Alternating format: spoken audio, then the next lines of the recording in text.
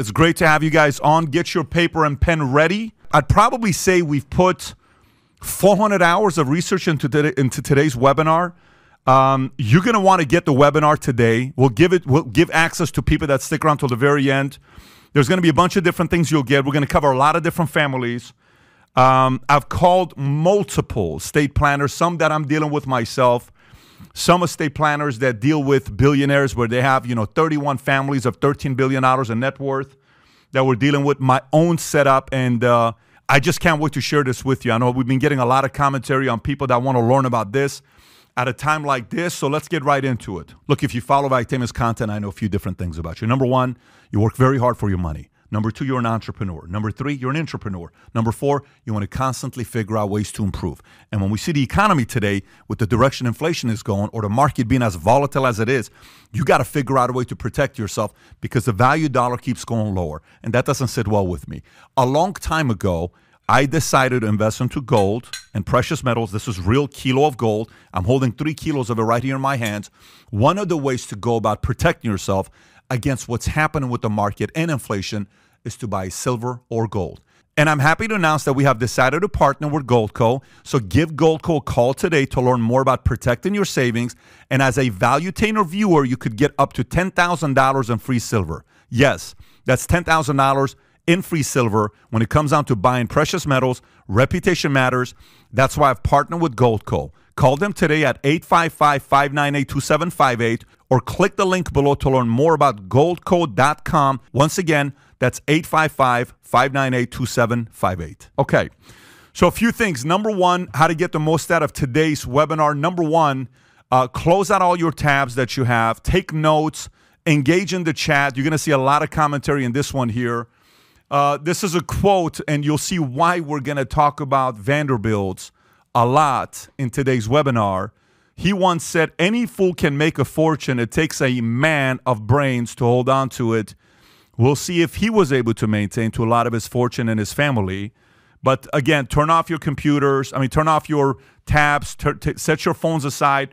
This could be one of those types of messages that can get you to think about your family legacy in a completely different way. I remember years ago when I sat there and I said, what kind of a life do you want to build, Pat, when it comes down to generational wealth? I was dating a girl and I was asking myself, would you let your daughter marry you? I was 23 or 24 years old at the time. I said, I wouldn't let your daughter marry a guy like you today. We got to get our act together. And then I started thinking about, trying to adjust to the American culture where, kids do sleepover and all this other stuff. I said, later on in life, when they want to do sleepover, are you comfortable with kids sleeping over other people's house? Are you comfortable later on when you're a grandfather with your grandkids wanting to go to your kids' in-laws' house instead of your house? What are you going to do for them to come to you one day? What kind of kids do you want to raise? What kind of a family do you want to build? These are thoughts that I had very, very early on when I was coming up to see what was important to me or what wasn't important to me. And I'm sure many of you that are on this webinar, you probably thought about those things as well. I'm probably not alone on that subject. So why this topic? Few different things. Why now? Number one, how I make content.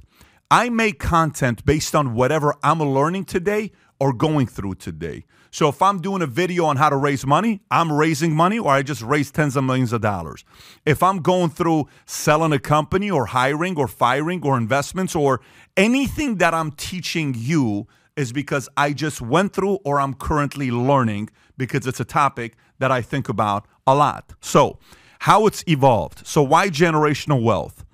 I was talking to my kids the other day, and it was a very interesting conversation. This is about a month and a half ago, because this has been the content that I've been thinking about a lot. We were sitting there, and I said, hey, Tico, Dylan, I got a question for you. They said, what? I said, what happens to daddy's money if he dies? And Tico and Dylan, they both say, well, daddy, the money goes to mommy.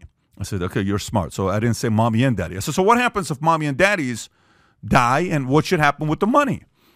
And my oldest said, well, the money should go to me. I'm the oldest. And you see my youngest son, he's like, well, that's not fair. How about me? I should get some of the money. So then Tico and Dylan, they say, well, daddy, I think half of it should go to Tico, half of it should go to me. And my oldest says, I think that's fair, 50-50. Then my daughter is eavesdropping in the conversation. She says, well, how about me? I should get some of the money. And you see the brother, it's so interesting while they're going through it. You see the brother say, well, Senna, we would take care of you. She says, that's not fair. Do I get any money myself? And she's like, well, I think we should probably give some money to her. Then I said, how about Brooklyn, the fourth baby? She's 17 months.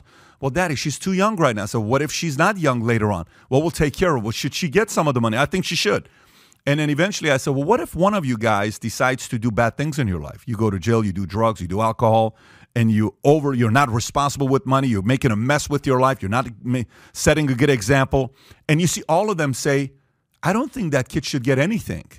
And I said, interesting that you guys are saying it now, because that's what's in the trust, where you have to make certain decisions the proper way, or else you're not going to be participating in any of that stuff.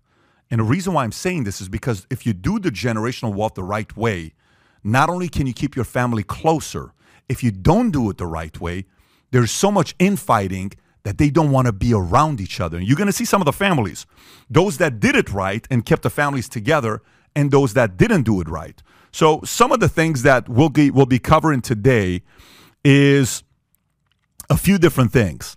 We're going to talk about 6 components of generational wealth and how these guys did it. The generational wealth cycle, how generational wealth is made, how generational wealth is lost, 5 generational wealth killers, 14 wealth creating habits, and 11 rules of investing. So get your papers and pens out. We're going to go through this, and we're going to spend probably another hour or about an hour and 15 minutes together. So let's get right into it. Who are we going to learn from? This is the Medici family. If you haven't heard about the Medici family, there's a lot to learn from this family. And then we're going to learn from the Carnegies. We'll learn from the Vanderbilt family. We will learn from the Ford family. And then we'll also cover a little bit of Rothschild dynasty, obviously Rockefellers, and those will be the families that we'll focus on here today. So who's on the webinar today? 3 types of people. Those who want to learn how to create generational wealth, that may be you. Those have a little bit of wealth and want to get more.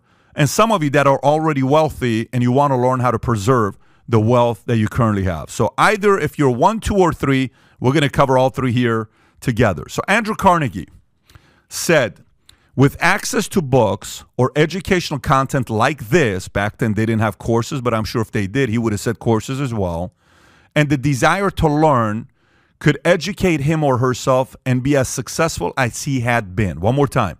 Anyone with access to books and the desire to learn, like yourself that you're on right now, could educate him or herself and be as successful as he had been. So here's what's taking place right now. A few different things. Amazon is the first company ever to lose $1 trillion in value. That happened this year. We got FTX, files bankruptcy, Bankman-Fried steps down. We know the story about this. You're seeing it everywhere. They're talking about this, who's tied to it, who's not. Celebrities, those who endorsed them. It's a messy situation. How Insight was a part of it. BlackRock, Sequoia, so many big names. A $32 billion company got $2 billion at a $32 billion valuation. Boom.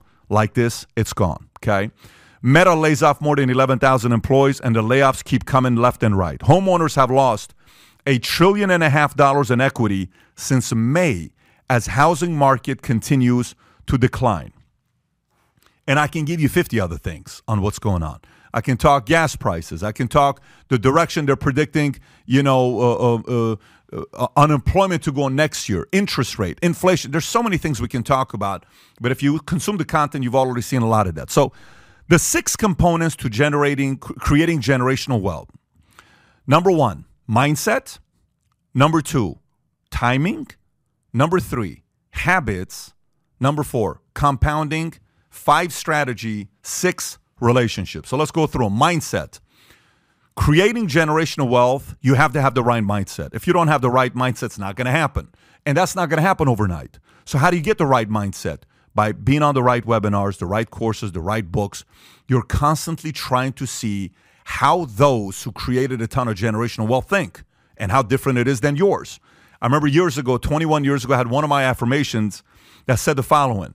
You are where you are because of the way you think. And if you're not happy with where you are, you have to change the way you think. So if you're not happy financially where you are, it's because of the way you think. If you're not happy with your personal life, it's because of the way you think. That's part of the mindset. Number 2 is timing. This is a very important season right now of timing.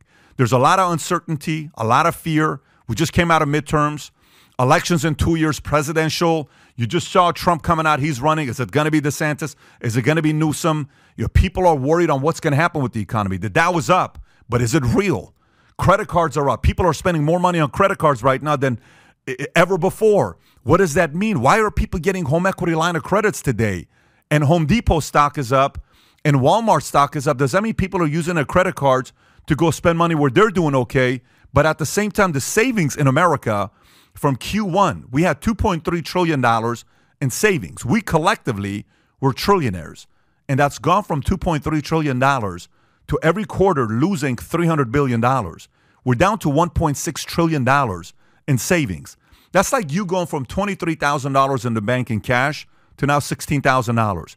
You think that's something you'd be talking about to your husband or your wife at night? We're saying, babe, just 6 months ago, we had $23,000 in our savings. We're at 16. That means we can only do this for 3 or 4 more quarters. Then we're running out of savings. How are we going to handle this in 2023? People are thinking, which means timing matters on how you react when the market is afraid. Number 3, habits. We're going to talk a lot about some of their habits and what they did.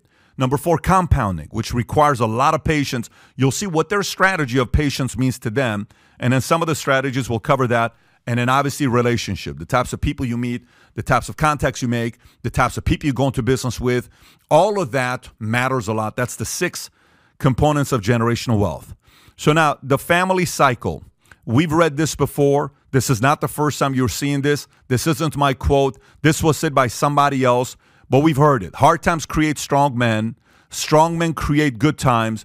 Good times create weak men, and weak men create hard times. I saw Aaron McKee, who played for John Chaney, said John Chaney once told me the following. He said, my grandfather walked 10 miles to work every day. My father walked 5 miles. I drive a Cadillac. My son drives a Mercedes. Most likely my grandson will be in a Ferrari, but my great-grandson will be walking again, okay? And so what does he mean by this when he says my great-grandson will be walking again? It says talking, but it will be walking again. What does it mean? That means most people don't prepare generational wealth and generational habits. What needs to transfer are the habits, not just the money. Too often all we think about is, man, I hope I get the money passed down to my kids. No, you hope the right habits gets passed down to your kids because that's what keeps it within the family. So now the Medici family fortune starts through a few different things. Banking and commerce. They rose to become one of the most important families in Florence. Some estimate that they put their net worth at $129 billion adjusted for inflation. Few other things you need to know about this family. Their family influence lasted 500 years, producing 4 popes, 2 queens of France. They were the bank for the Vatican. Think about it. They were the bank for the Vatican.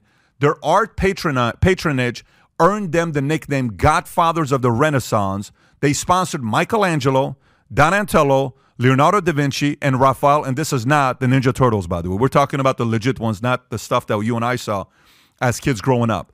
The book, The Prince by Machiavelli, was offered to Piero de' Medici, okay? So you already see their resume.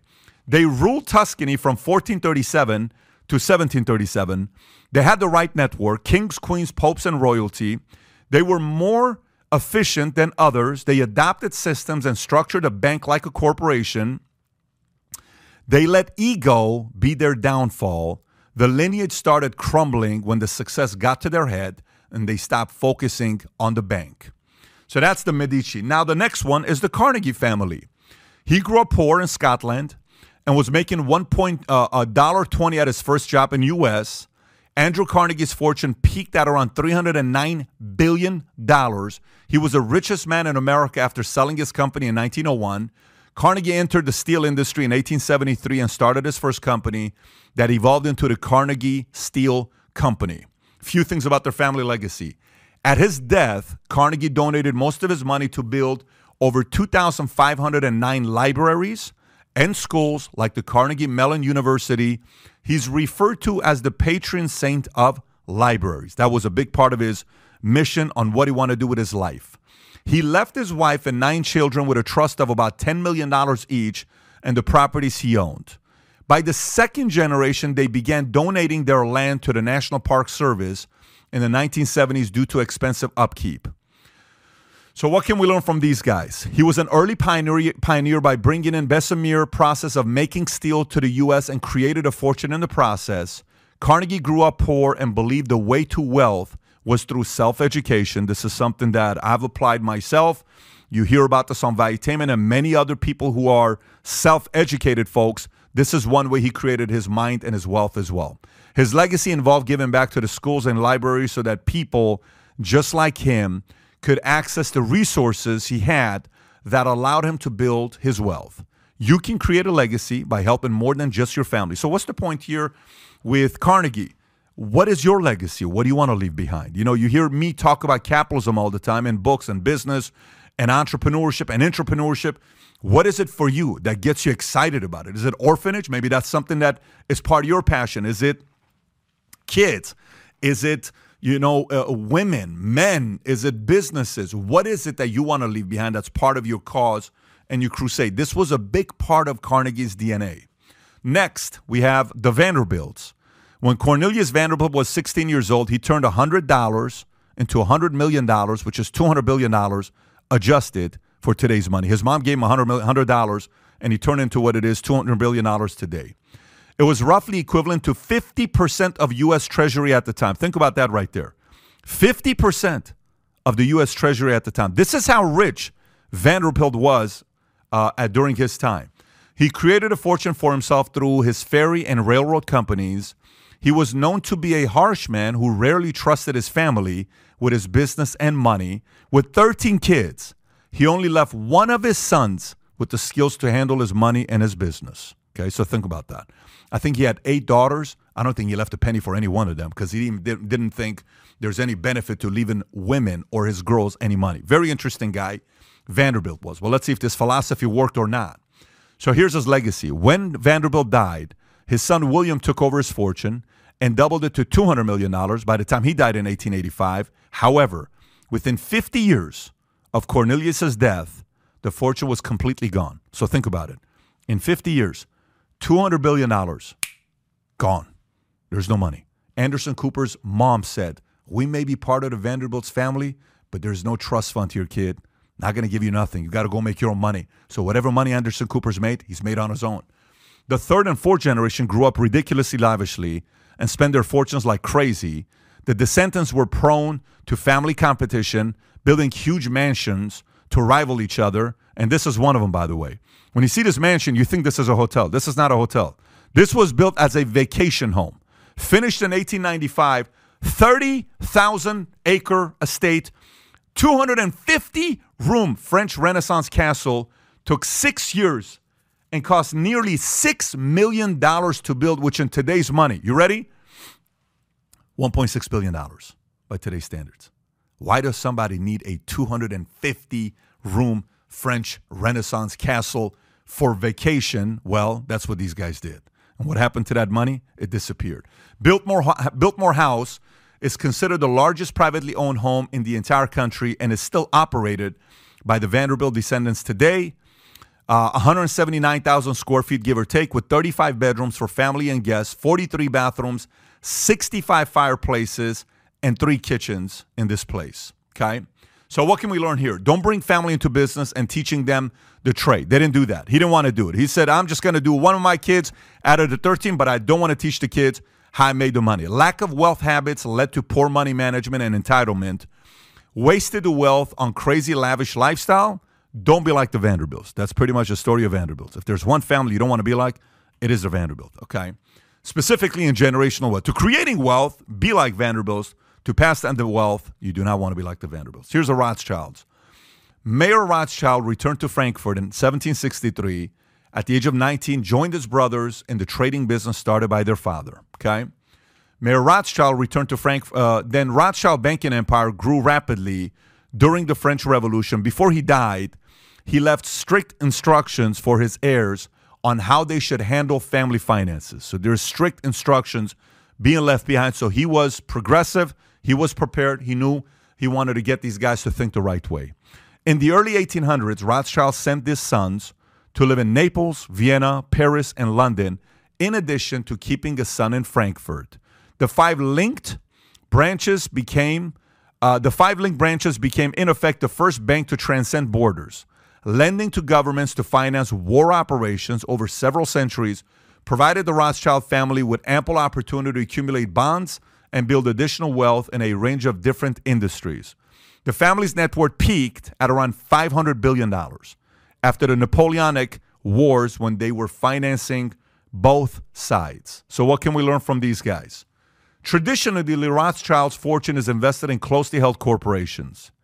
Today, the Rothschild Corporation have continued to see success. Most family members are employed by these corporations directly or are invested in operations that generate family wealth.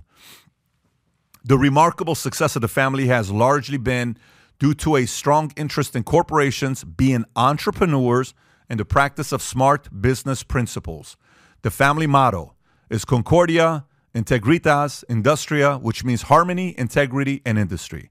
So the family had a certain set of values and principles that they keep teaching. Therefore, the family still has been able to keep the money. Next, this one's also an interesting one. The Ford fortune. Henry Ford's fortune peaked at around $200 billion. His wealth was almost 3% of the U.S. GDP in 1913. Started Ford Motor Company in 1903 and quickly became the largest automotive manufacturer in the world. Okay? Their legacy. Upon his death, Ford left most of his vast wealth to Ford Foundation and arranged for his family to control the company permanently. Fords collectively are worth around $2 billion. It is the 5th generation of Ford sons, grandsons, and cousins to own the company. The family owns nearly 40% of voting power in Ford Company. So now what can we learn from these guys? Upon his death, trusts were in place in order to protect most of his wealth from excess taxes and transfer of wealth. By the way, this is something that most people don't realize when it comes down to estate planning. Elvis died with nothing being passed down to his family, his kids. So did MLK. So did Abraham Lincoln. There are a lot of families that were not prepared for this, and they didn't do proper estate plannings. A lot of celebrities, a lot of athletes. Babe Ruth left nothing pretty much for his family just because they didn't take the time to think about generational wealth. They were just looking at the money and themselves in their lifetime. They didn't say, well, one day I'm going to die. I'm sure that day is going to come. I'll be ready when that day comes. And they never get prepared. Most people don't get prepared for this. The fact that you're on this webinar right now tells me this is something that's important to you. And kudos to you to do what most are not willing to do. This gives you an advantage over other people. And obviously, everything will come down to execution, but you do have an edge, the fact that you want to learn how to do these things. So they managed to keep the business within the family, and each generation took the company and moved it forward. The transfer of wealth was swift, and the business acumen and wealth habits were left intact, okay? So whatever they learned, he passed it down, and the kids and grandkids kept using those skill sets to grow the company to the next level. Rockefeller started out as an assistant bookkeeper making 50 cents a day. His fortune peaked at around $418 billion. Again, another 3% of U.S. GDP around the same time as Ford. Started Standard Oil in 1870 and grew to control 91% of oil production and 85% of oil sales in the United States. Okay.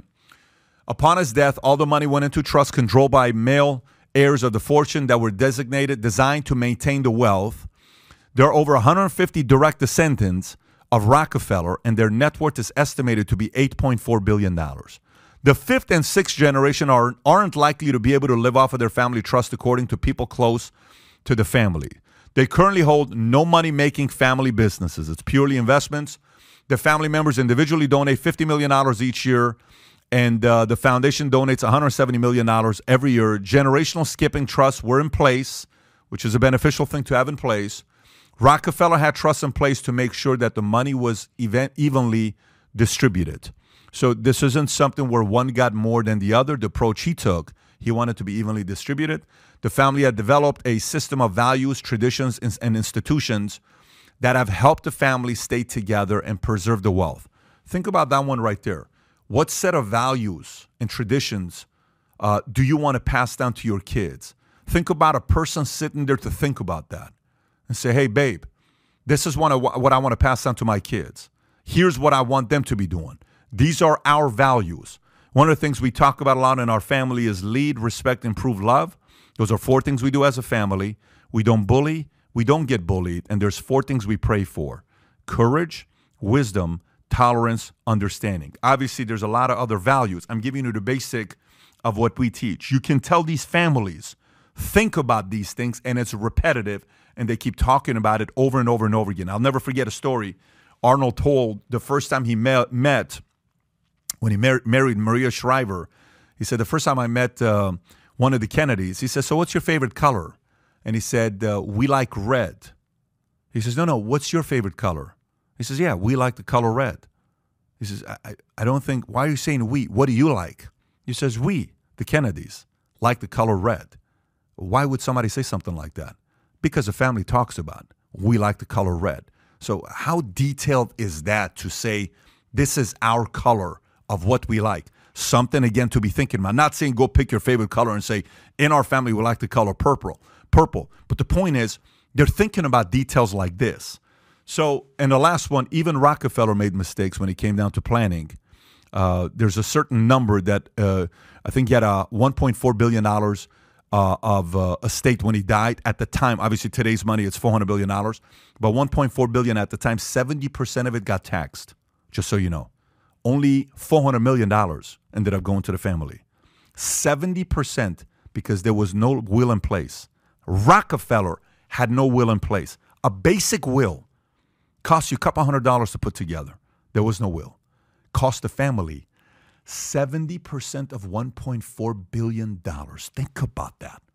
Just taking the time to put together a will. Again, our job is to learn from what people did right and learn from what they did wrong and do what they did right and don't do what they did wrong. So what did they have in common? Few different things. Number 1, they all chose a growing industry and were early adopters. Number 2, they found a problem and created a solution. 3, they had equity in businesses that grew. And last but not least, this is a tough one for many people. It took them 20 to 40 years to amass their wealth. Do you have that kind of patience? 20 to 40 years to amass that kind of wealth. A lot of time people talk about, well, Elon Musk is worth a few $100 billion in today's money, et cetera, et cetera. Well, I mean, Elon Musk has been doing this for a long time, nearly 30 years. He's been doing what he's doing with business. When they sold PayPal for $1.5 billion, his share was $180 million. You know what he did with his $180 million? He put $100 million into SpaceX. He put 70 in Tesla. And I think he put 10 million in the solar company. And that $180 million turned into $250 billion today, give or take, depending on how the economy is, because he's a long-term thinker. Warren Buffett today is worth $109 billion. You know how long he's been at it? A long time. He's also a long-term thinker. This is very common when you look at people who create a ton of wealth. So getting rich is different from staying rich, okay? Slow money, long money. The longer it eventually takes to accumulate, the longer you hold on to it. They all spend 20 to 30 years building their wealth. Fast money, quick money.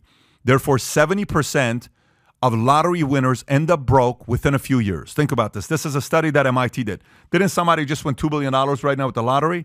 What do you think is going to happen with this regular person that gets $2 billion? You think they know how to manage $2 billion? If the person's never had $1 million, their identity, if their job is $52,000 a year, they get $2 billion. What do you think they're going to be doing with that money? How quickly do you think that goes away? Even though you may say, come on, Pat, you think a person can run through $1.9 billion in no time? Yes, absolutely.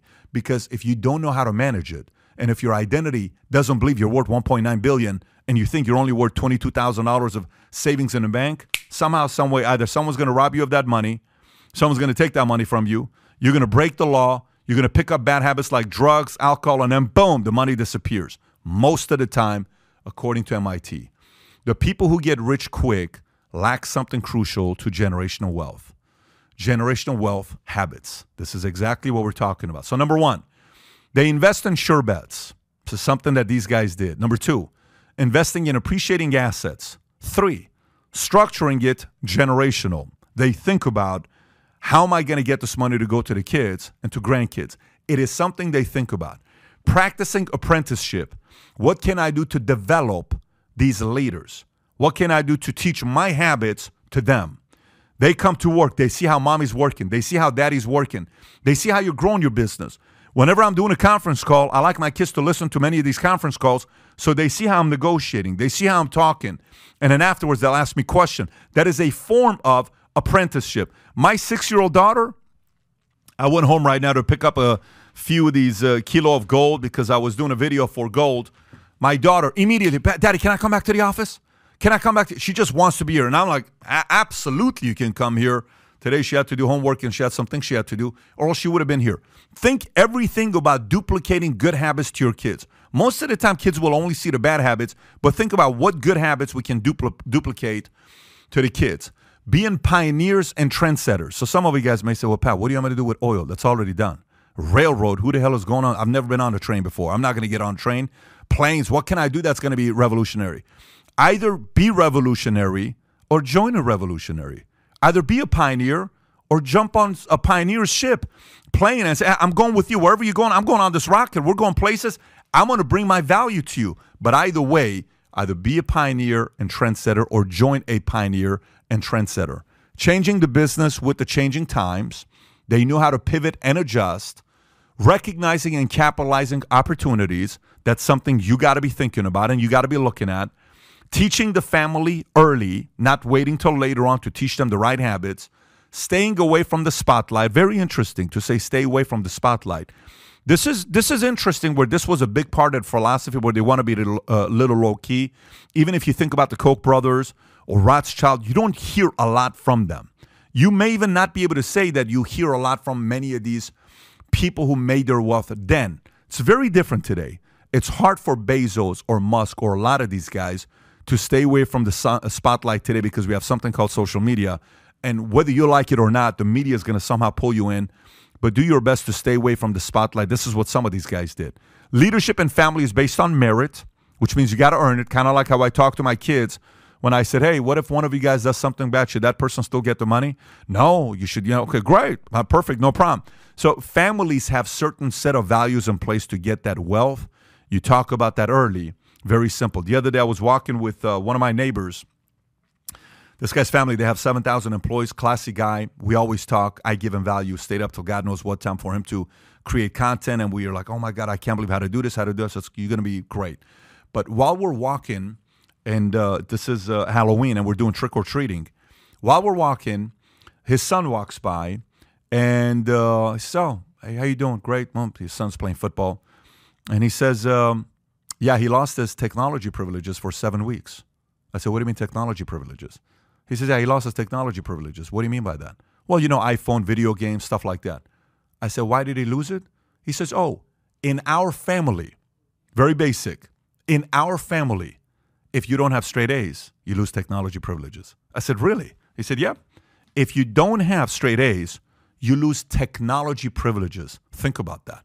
So I sat there and I came back and I said, I've been thinking about a way to talk to my kids about getting a phone because a lot of people are having phones.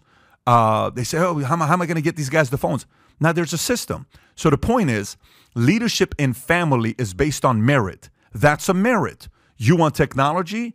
You got to make sure you have straight A's. So these are some of the things that you borrow to create in your own family. Next, maintaining strong family connections, keeping people together, reunions, traveling together. I remember I was dealing with this one insurance guy, very, very successful guy, and who had a massive exit, and he had started a annuity company out of Kansas City. And one day I'm sitting down with him, talking to him. I said, so tell me some of your family traditions. The guy was in his 70s, so I like to learn a lot from people that are super successful. He says, every year I take 89 of my family members on a vacation and I pay for the whole thing. I said, what? Really? He said, absolutely. 2 weeks I take them. I said, are you joking? He says, no. He said, let me show you some pictures. He shows me. This is a cruise. This is 89 of us. And he starts telling me I started doing this 20 years ago. First one we did was only 11 of us. Then it went to 15. Then it went to 20. Imagine the pictures he's shown every year. He says, now it's 89. All these grandkids, all these boyfriends and girlfriends. He says, 89, we go together. I said, why do you do this? He says, believe it or not, it keeps the family united. We're all together. I'm like, wow, very interesting. He told me this in 2009 when I started the insurance company, 13 years ago. This Christmas, I tell my wife, when it comes down to one thing that I don't hold back is experiences with the kids. This Christmas, we're probably going to spend $400,000 to $500,000 on our Christmas. Last year was $300,000. There's one thing that I'm going to do to bring the family together is something like this. You get to use your resources to create the family to come together. When I was thinking about as a 23-year-old, one day I want my grandkids to choose to come to my place. I want to build an estate where kids can get to play, swim, do whatever they want, and the in-laws can be in a complete separate house. So Christmas, Thanksgiving, summer vacations, all my grandkids want to come to me because I want to stay close to my kids and my grandkids. Those are some of the things you do to keep the family connections together. Again, see, some people may say, Pat, you're out of your mind. That's important to me. What's important to you? This doesn't apply to everybody, but that's what I think about. What do you think about in finding ways to maintain strong family connections? Next, build strong business networks.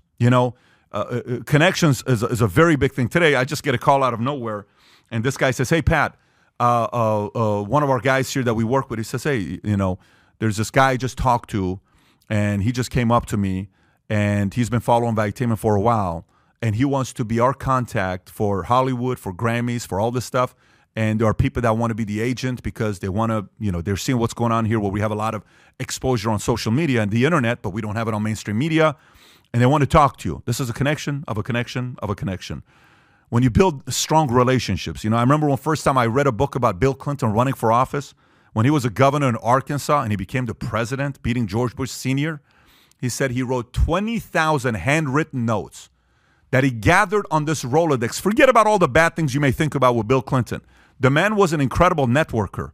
He took his 20,000 contacts that he had gathered, Rolodex, wrote everybody a note. I am running for office. Here's the reason. I would love to get your support. And then boom, all these connections helped him eventually become a president. It doesn't matter what it is. Your contacts may one day be your kid's contact. Very important to build strong business networks. Being cautious of who you bring into the fold. Very, very interesting. You talk about who dates you, who dates your kids, and saying and breaking it down to find out who the family of the kid that's dating you, kind of being a little bit more proactive. Hey, daddy, I love this guy. Great, let me meet his family. Hey, mom, I love this girl. Great, let's meet her family. It doesn't matter what it is. You want to keep them close to see who they're getting close to. Friends, hey, I hang out with this guy named Joey. Great, bring him over for a pool party. And then you look, oh, Joey was smoking weed over there at 13 years old. Yeah, we're going to have a problem here. We got to figure this thing out. Now I know I talked to the family. We're being proactive. You got to be proactive. You have to stay paranoid. Ray Dalio said something very interesting this last week. I watched a clip of his, and he said, if you worry, you won't have to worry. But if you don't worry, you will have to worry. Well, what does that mean? If you worry about the economy, you're probably not going to take a massive hit because you'll be overly prepared. He says, but if you don't worry about economy, your kids, how you raise them, finances, rates, politics, if you don't worry about it, guess what? You're going to have a lot to worry because it's all going to impact you.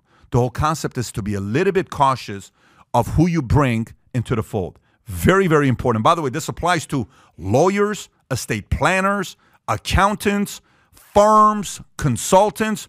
Very, very careful who you bring on the inside. 14, capitalizing of certain aspects of the law. They talk about loopholes, but this is the benefit of having the right accountants, overpaying for accountants to protect you against laws that change. I've had lazy accountants before. If you got lazy accountants just because they're a friend or a family and they work independently, they're by themselves, and you're starting to do very well, maybe it's time to fire your accountant. As much as you love them, you got to move on. My recommendation is always to go to a top 50 accounting firm, because a top 50 accounting firm, they have responsibilities, and if God forbid one of their accountants does something bad to you, they're held responsible to have another team come and fix it. And they typically have tax planning, laws changing. They'll tell you. I'll talk to my accountant. They'll say, hey, let me tell you, for the state of Texas, this changed. For Florida, that changed. For California, this is what's going on.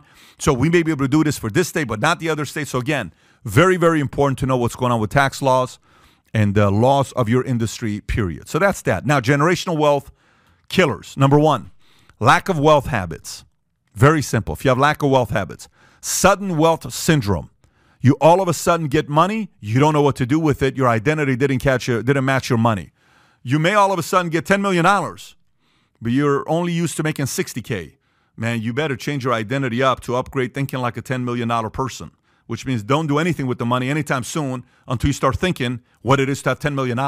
So sudden wealth syndrome is very, very problematic. This happens in sales. You'll see somebody that's making $4,000 a month, $10,000 a month, and all of a sudden they sell a $4 million home. And they get a $150,000 check or $100,000 check, and they buy 4 Rolexes, a Ferrari, and a Lambo, thinking this is going to happen forever. Boom. 6 months later, they lose the Ferrari, they lose the Lambo, they sell their watch they bought for $20,000, for $2,000 to you, or $5,000 to you. This is called the sudden wealth syndrome. I lean towards buying things that I can afford today, typically a year, 2 years later. Not yet. Not yet. I had $250,000 in the bank at 27, 28 years old, and I was driving a Ford Focus. And everybody was saying, Pat, are you broke? I'm like, no, I'm not ready to buy an exotic yet. And my friends were like, well, let's buy $1 million home. Let's buy this. Because this was the ninja side. No income, no assets, no jobs. I'm like, I'm not buying nothing yet. Eventually, I had a $500,000. I took that to finance my insurance company. And obviously, we just were able to sell the company for a few hundred. It was a very good experience when that took place. But it's sudden wealth syndrome, okay? 3, lack of concentrated wealth, okay? Lack of concentrated wealth. You know, it's all over the place. You know, you don't have it too focused. Yes, you want to make sure you have diversification, maybe a good thing. But if you want to create true wealth, typically it's better to have it more focused in certain sectors than too many different places. Some may disagree with me and say, Pat, what are you talking about? You got to diversify. I get it. Totally understand. It's all about your risk tolerance and your time horizon. But if you want to create true wealth, you got to be a little bit concentrated in industries you're looking at. I went insurance industry, one industry, 20-some years. I've been in it till today. 21 years, one industry. Pat, try loans. Nope. Guys call me, Pat, what if we team up to do real estate? Nope. Hey, what if we team up to do? Nope. I'm insurance. Well, that's a boring industry. Really? Not so boring for me. I love this industry. Look what we did to it. There was a problem in the insurance industry. What was it? Only 17% of agents were women. We built an insurance company, 54% were women. Oh, Hispanics, nobody was selling them insurance. We're 51% Hispanic. The average agent was a 56-year-old white male. Our average agent became a 34-year-old Hispanic female. Everybody was stodgy and, boring when he would go to conventions. Our conventions are wild. A Kevin Hart will be doing a 1-hour irresponsible tour and make 6,000 people laugh. We brought a President Bush to talk about what happened with his life, how he became a president. We'll bring the late Kobe Bryant. We'll bring people like Billy Bean and entertainment. And hey, Sebastian Maniscalco come and give a performance, make everybody laugh. We'll have Shaq come up, Mike Tyson come up. We'll put up a concert with Nicky Jam. We'll put a concert with Nelly. But we saw a leak in an industry that was traditionally known as being boring. We made it exciting and we changed it up. So that's something you got to be thinking about. So breakdown in trust and communication.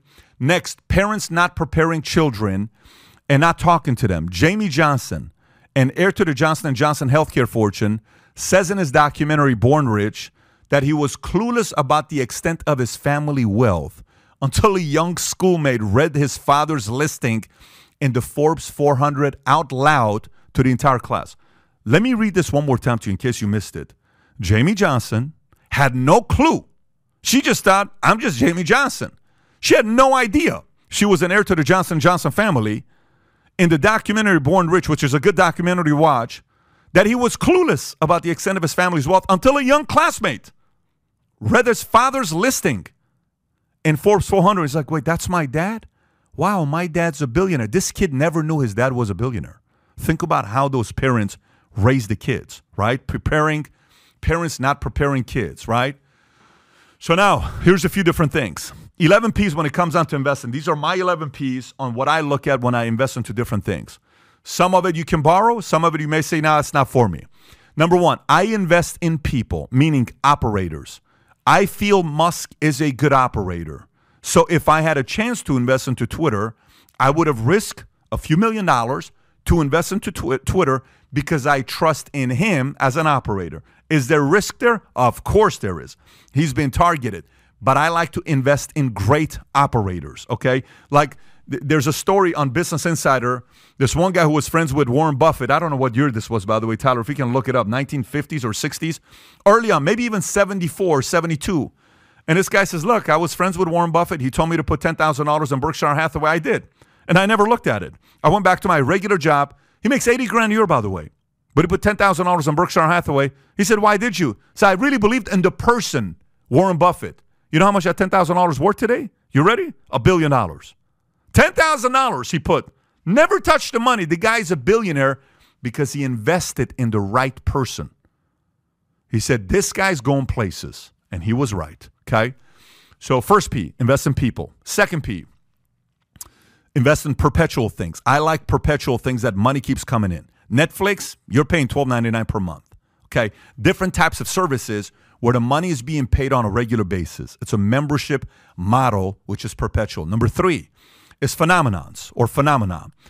Phenomena right now, I just bought a few massive cards. I bought the Pat Mahomes, his second best card. It's a 1-of-1 RPA, beautiful card. I'm a Joe Burrow fan. I bought his card. I bought Pat Mahomes' card, 1-of-1 as well. I think it's his second best card as well. Both of them second best card. I just bought Mbappe's best card. If you guys know the soccer player Mbappe, I own Mbappe's best card. Spent a couple $100,000 on it. World Cup's coming up. If France wins and he's a superstar, I think they're third right now in the odds to win. That's a phenomenon. Now, it's a risk, but it's a risk I'm willing to take, right? Some people did Netflix, did NFTs. That was a phenomenon that a lot of people invested money into it. Phenomenons are not something you invest a big portion of your money into. Every once in a while, you look at phenomenons. Number 4, problems. Uber Eats solves a problem. Lyft solves a problem. Number 5, preventative. This is gold. Okay, I got 3 kilos of gold sitting here. This is purely preventative. I'm not expecting this gold to help me become a billionaire. Not at all. But it's preventative. I own some gold in case something happens. This is not going to make you super wealthy, but it is preventative. By the way, insurance is also preventative. I own a lot of life insurance. It's preventative. Number 6, patents. Someone's got a good patent. They're typically not good operators, but if there's a real good patent and a good team behind it, I'll consider it. Number 7 is product. What product it is. Sometimes you see a product where you're like, I just really like that product, and I use that product. I want to invest into that product. Great. It is a product I personally use. Number 8, predictable. You just know it's a very predictable ETF or EFT or mutual fund, something very predictable that people put their money in. Property, depending on commercial or residential. 10, priceless. This is me and my family last Christmas. This is us in Whitefish, Montana. Had a great time. We flew in on a private jet, stayed there for a week at a 20-some thousand square foot home. Right behind us, do you see right behind us is where they're skiing? I don't know if you see that now or not, to the top left, right behind my nanny.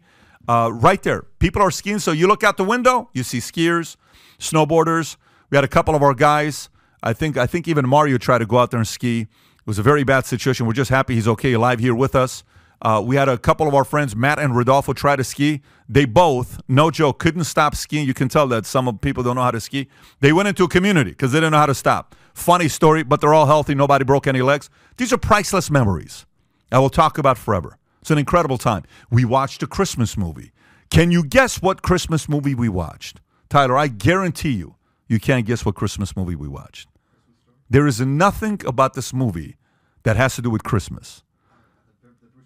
Now, you know what we watched? We watched Primal Fear. Who the hell watches Primal Fear for Christmas?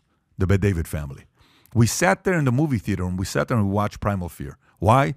Because I just love the scene when, Edward Norton goes like this to Richard Gere. Anyway, these are our memories. I invest in priceless memories with my family. We just bought the box seat at the Tampa Bay Bucks playing against Cincinnati Bengals. 36 people. I'm taking a bunch of friends and clients and customers and agents. We're going to go there, and I'm taking the kids. We're going to watch Joe Burrow play Tom Brady. Could probably be the last game they're going to play against each other.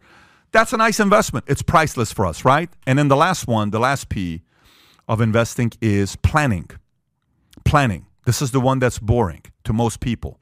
But this is what pays a lot, pays very well if you do planning. So the lack of planning in your life will ruin the financial future of your planning, of your family. Let me explain. What's the one thing you can spend hours and hours building day in and day out? Does anybody know what I'm talking about? It's Legos, okay? You ever seen these Legos? I don't know if you're a Lego person or not. We like to build Legos. Matter of fact, this Lego right here, I'm going to show you. My kids just finished building this last night, and I told them I'm going to bring back so they can see it. They spent so much time building this. I don't know if you guys can see this or not. Can you see it? Just take a look at it. Oh, shoot. Did it break? You got to be kidding me. I dropped that thing. Yeah. Can you see it real quick? Oh, my God. Seriously, that thing broke? No. Can you take a look at it if it broke? By the way, I did that intentionally, just so you know that. My kids didn't spend time building that last night. Okay? This is what I built here. You know why I'm showing you this? Here's what happens if you and I don't plan. This breaks. You spend time putting this thing together. You, your family. You spend time creating your wealth. You spend time working your tail off to make money. Don't you think it makes a little bit of sense to put time in planning? Hours. How hard do you work if you're watching this? How hard do you work? This is obviously a little, the guys wanted me to bring the big, what do you call that big one, the biggest one that Lego has? Do you know the name of it? The Star Wars, there's a, what is it called? I think it's another one. What, the Falcon? The massive Falcon. We did one with my kids, took us 5 hours to make. But myself, Adam, Mario, we decided to do the biggest piece Lego ever had. You know how many hours it took us? We made a YouTube video. We tried to break the German MIT graduates record. We failed miserably. We're not going to bring that to break it. That took a long time for us to build, right? The same way you treat your wealth to not break it, you got to protect it. Comes down to planning. My kids like Legos. Their daddy likes Legos. They sit there. If you want to find a way to irritate my daughter, guess what? Have my sons come and break her Barbie house. If you want to find a way to upset my son here, he likes to build forts with pillows and blankets. If one of the kids breaks what he built with his forts, fights breaking out in the house. Full-on fights breaking out in the house. Why? Because you spent hours building that. You've spent hours building your current business. Now you ought to protect it, right? That's the whole reason why we're doing this. So if you spend time, then someone breaks it, and you weren't prepared for it, it's your responsibility. We ought to figure out a way to prevent people from doing that. It's not going to feel good when that happens. So now what happens to that thing that you are spending your life building when you pass away and you're not prepared for it? Have you planned who is going to take care of it? Some of you may be watching and saying, Pat, I didn't come here because I got generational wealth. I want to find out how to create generational wealth. Well, regardless if you have it or if you don't have it, generational wealth equals planning. FYI, watch what happens when you talk planning with people out there. You and I don't like that topic because we're looking for that special potion to take to create a ton of wealth. We don't like the topic of planning. Just the word itself is boring. But this is what these guys do. This is what I've learned to do. My entire life lacked planning until I understood the power of planning. Right now I'm working working on this book I'm writing with Penguin. We're so excited about this book. It's not coming out for another year and a half. And we've been putting hours on top of hours. My whole mind is around business planning and life planning right now. Penguin bought the book. We're excited about it. Portfolio. The whole concept is 12 building blocks of writing a business plan, because most people don't know how to write out a business plan. And that's what we're talking about with this book. So there's 3 types of planning. There's business planning, there's financial planning, there's estate planning. This session is not for financial planning or estate planning. Financial planning and estate planning will help you keep your wealth. This whole session was about business planning. Business planning is what will help create wealth. So for those of you that want to help create wealth, that's what we're talking about today. And by the way, what season are we in? This is, we're going into the 3rd week of November. Thanksgiving is a week from today. I believe today is Thursday, right? A week from today is Thanksgiving. Like this, Christmas is here. Like this is January 1st, 2023 is here. Are you prepared for it? Have you done a lot of planning? This is my season when I start thinking about next year's planning for 2023. A psychology professor in California did a study on goal setting. She found that you are 42% more likely to achieve your goals just by writing them down. So this is the season to think about how you're going to be writing your business plan down. But here's the issue with most business plans. It feels like homework. To most people, if you talk about business plan, they think they're doing homework and it's back to school. And how many of us just love doing homework? If you're like me, you probably don't like doing homework. Starts working on it end of December. It's kind of too late. It's kind of like, I got to get a business plan. 4th week of December, you put an hour to do it, just like as if you got something done. I'm going to lose 20 pounds. I'm going to make this much money. I'm going to get a promotion. Boom. It's rushed. You stop looking at it. By the beginning of February, too logical, not enough emotion. It's over. That's 99% of people's business plan. That's how I wrote business plans, and I never looked at the business plan again until I realized what was missing in my business plan.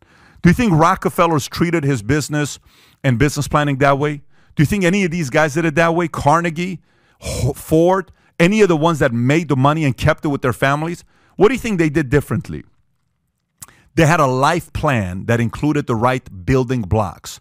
Once I structured my business plan with the 12 building blocks, my life completely changed, okay? And by the way, these building blocks, when I explain to you, it's going to be different than what you've heard before, because too often everybody links a lot of logic to business plan, and most people don't realize that emotion is what makes the business plan work, not the logic making a business plan work. Let me explain to you. Too often when you look at these building blocks, on the left side, you see the word skill. Many of us sit there and say, oh my God, I got to learn how to sell. I got to learn how to negotiate. I got to learn how to handle difficult conversations. That's the skill I need. Yeah, but how are you going to improve your willpower? When it's Friday night, you had a bad week, you didn't sell anything, things didn't go your way, and you're like, well, whatever, I'm going to do it next week. And you still have that next week mentality instead of let me get it done today. Your willpower is, I said I'm going to go to the gym this morning. I'm going to do it tomorrow. Every time you say tomorrow, your willpower gets weaker. Every time you do it now, your willpower gets stronger. So yes, you want to figure out a way to improve your skill set, but how are you going to improve your willpower? You tell me anybody who won at the highest level, you'll see somebody that has strong willpower. In sports, they'll use the phrase, they willed themselves into winning the Super Bowl. Hence, Patriots against Atlanta Falcons when they were down 28-3. It wasn't just skill that got them to win. Both sides of the team were skilled. One side had a leader with willpower. His name is Tom Brady, who's won 7 championships. Can you imagine what he's going through right now and how he's handling the 2 victories he had back-to-back? How do you do that with the mess, marriage, personal life, FTX, and you've won 2 games? And you're 4-5, but you're first place in your division because there's nobody that's good in your division. Imagine how much willpower it takes to be Tom Brady today. So next one, people, I got to figure out a way how to write a plan. I need a right plan. That's great. We'll teach you how to write a plan, but what's your mission? What is the mission? You give me somebody on a mission, they'll figure out a way to write the plan out. You give me somebody that's on a serious mission, you can't get in that person's way. So instead of just trying to figure out a way how to write the right plan, what's the mission? Systems. I need to write systems on how to process business. I need to write systems on how to sell. I need to write systems how to raise money. Great. No problem. You can find all the systems. But what are your dreams? And I'm talking real dreams. I remember being a guy who was broke $49,000 of debt in my Ford Focus at 23 years old, driving around, giving a keynote speech, closing speaker at an event. There's nothing about me that was a closing speaker at an event at 23 years old. But I'm giving the speech. And it's like, the next person we're going to bring up is Patrick Bet-David. And I'll go, oh, and I would get up.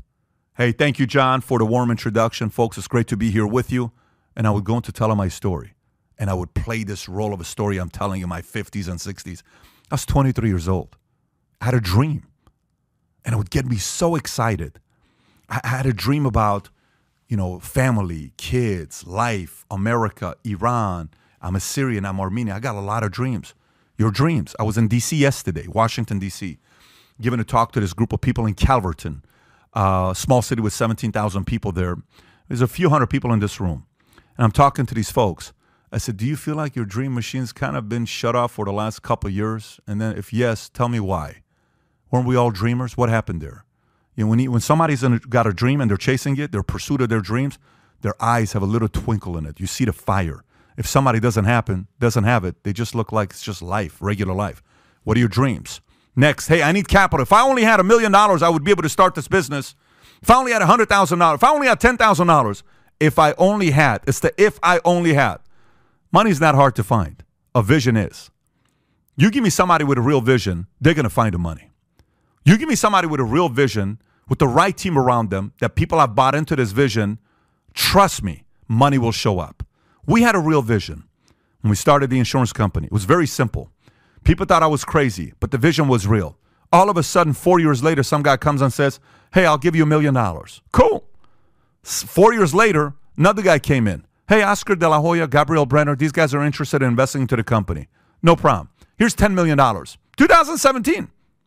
So I'm going around telling people my vision, and we're growing the company. We got great leaders in the company. And boom. Well, who's this Matt guy, this Sheena guy, this George guy, this Jose guy, this Vargas guy, this Huck? Oh, these guys got a real business. These guys got real leaders. This guy's got Tom Ellsworth. This is awesome. This is crazy. 10 million. Hey, 35 million. Hey, a few hundred million. Because there's a vision. Capital showed up. Even when I was broke, if the vision was real, money eventually showed up.